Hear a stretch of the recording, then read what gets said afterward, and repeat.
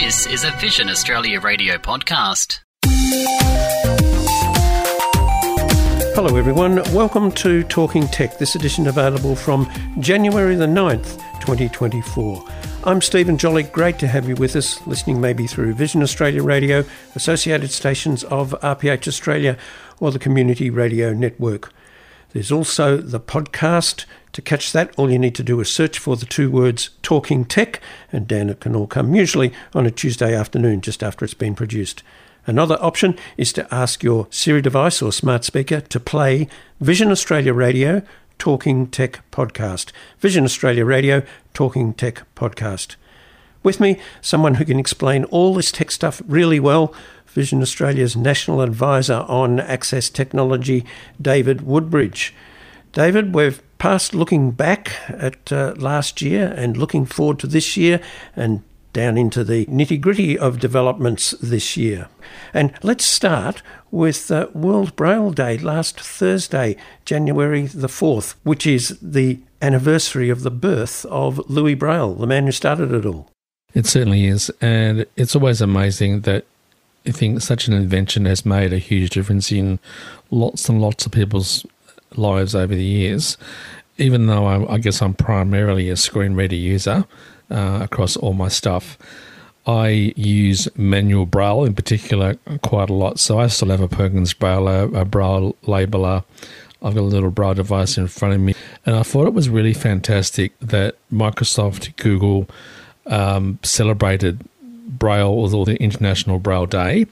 I was a little bit disappointed that Apple didn't, so I thought, that's something to keep an eye on. And of course, Vision Australia celebrated in style by posting an email about Braille last week as well. It's one of those things that we just take for granted, and I really do think it's nice to celebrate these things, like I just said, that we do take for granted, but still is really very relevant today, particularly for literacy Braille. And this particular World Braille Day was a bit special for me and my wife Vicky, because fresh in our memory is our visit to the Louis Braille Museum, where we happened to be for a very special couple of hours in May last year. Very nice. Now, Braille is as relevant today and changing as much today as ever. MuseScore, tell us about that app. So MuseScore is a composing music score application, so it's open source, and they announced that in version 4.1 there will be a Braille view, and what the Braille view will allow people to do is to not only visually see the Braille representation of the print music score on the screen, but you'll also be able to read it in Braille as well, which means you've got direct access to, quote, music Braille in live while you're doing your music score. And then later on this year, I believe with version 4.2, they'll be introducing Braille keyboard input. So they'll be using your SDF JKL keys as the Braille input keys. The other thing about this too is it allows teachers who are blind or sighted, or students who are blind or sighted, to collaborate on producing music scores.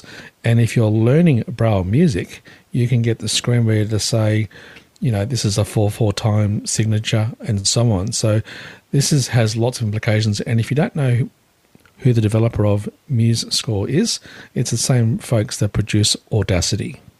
Great news for all our brother and sister musicians who use Braille. Tell us about the WebAIM Screen Reader Survey. It happens every year.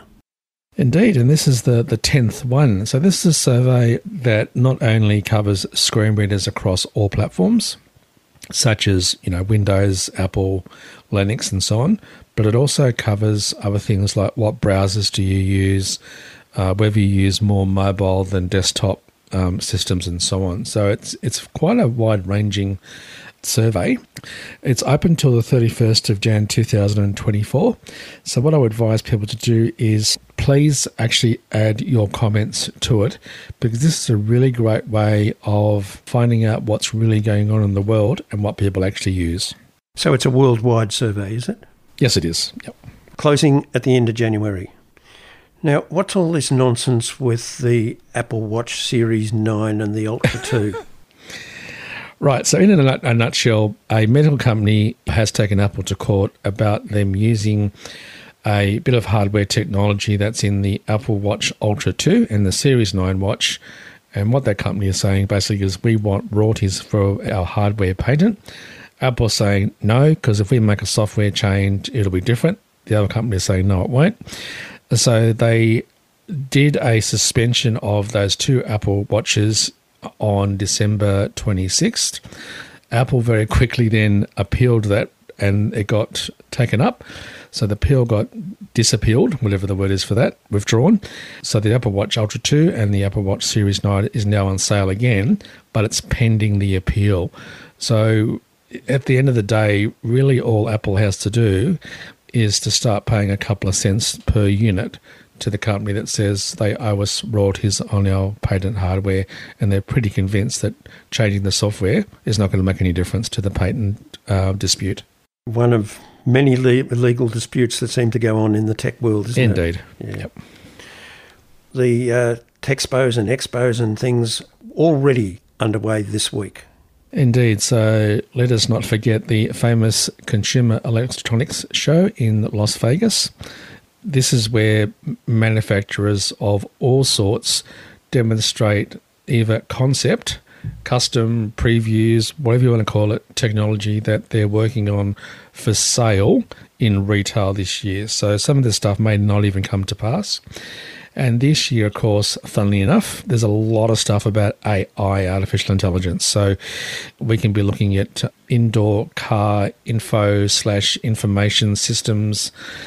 We'll be looking at robots, and then, of course, all the other sort of general stuff about laptops, desktops, monitors, smartphones, smart devices, you name it, it'll be there.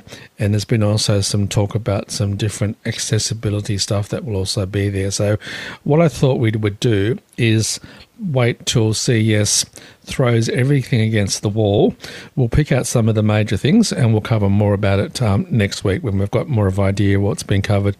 Are people able to tune into any sessions online? You can. The link in the show notes takes you to one of the tech blog websites, and they'll be adding stuff so you can go and watch specific manufacturers. So, you know, Honda might have one, Samsung will have one, and so on. So you can tune in when those ones are on, but there's not like a sort of a main stage that's continually broadcast. Each particular manufacturer or developer, if they're doing a keynote or a presentation online, just has different times of the day, and most of the course being in Las Vegas, it's probably going to be somewhere in the morning our time. Samsung, they have an event coming up on the 18th of January. Yep, so of course that's our time, and it's the Unpacked event for 2024, their first one. What we're looking at is most likely a new Galaxy phone. I wouldn't be surprised if we saw a new Galaxy Watch, and probably most likely a new Galaxy set of buds as well, earbuds. And who knows, they might even also talk about putting AI more into the Samsung operating system for phones. So poor old Bixby might be living very dangerously on the end of its lifespan. Now, Copilot, which is the AI tool from Microsoft, going to more platforms? I got very excited when I saw this, because now the Copilot itself, the app, is not only available on the iPhone, but it's also available on Android. And of course, this is the open source back end or front end, whatever you want to call it, of the AI system from Microsoft. So as with any other large language model, you can ask it questions. The weird thing is, on my iPhone, I can say open Copilot.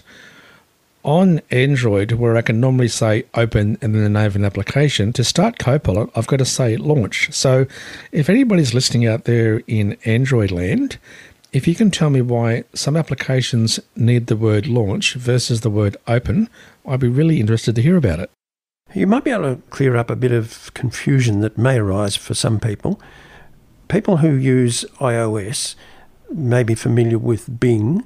Now there's Copilot. They're both from Microsoft.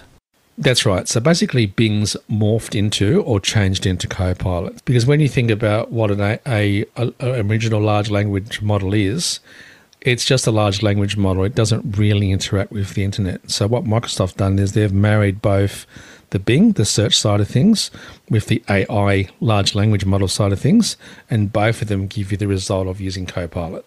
there's going to be a new key on Windows keyboards. And, of course, people are saying this is the first major thing that Microsoft has done with the Windows keyboard for the last 3 decades. So besides your application key on upcoming Microsoft keyboards and laptops and so on, there'll be a dedicated Copilot key. Now, I'm assuming on keyboards that don't have a dedicated Copilot key like your applications key, there'll definitely be a keyboard workaround. So hopefully at CES this week we'll find out more about that.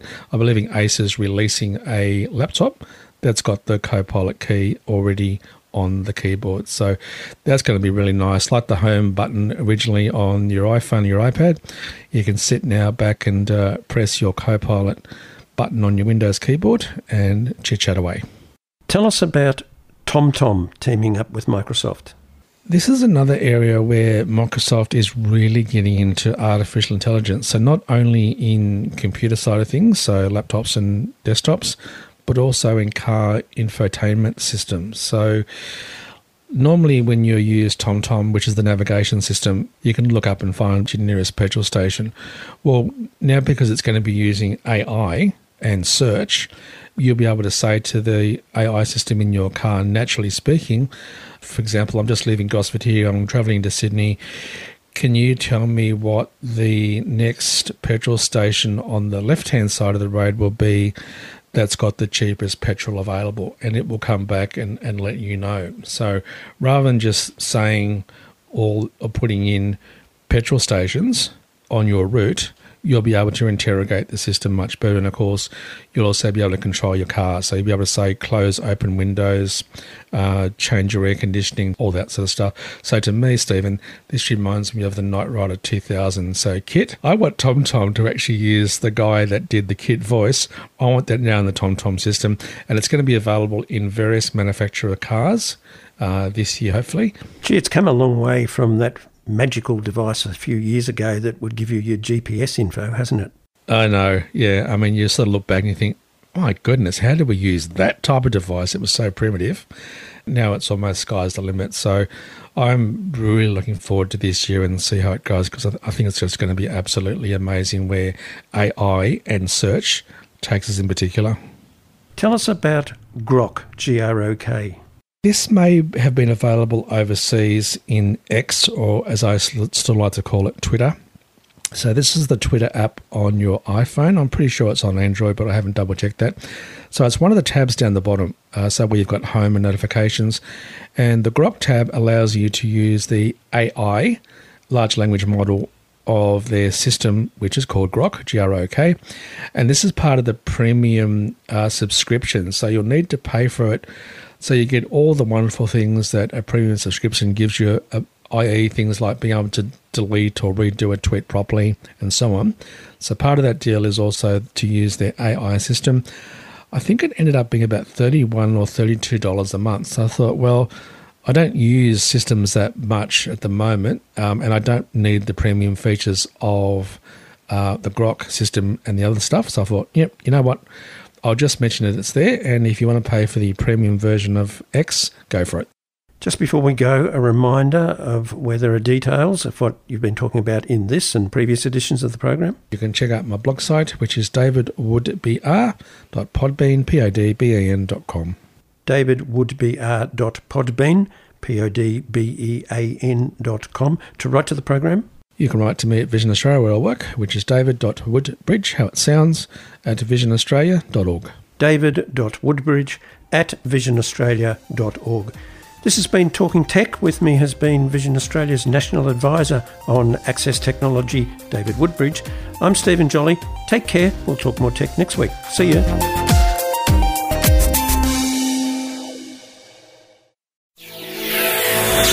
Thanks for listening to this Vision Australia radio podcast. Don't forget to subscribe on your preferred podcast platform. Visit varadio.org for more. Vision Australia Radio. Blindness. Low vision. Opportunity.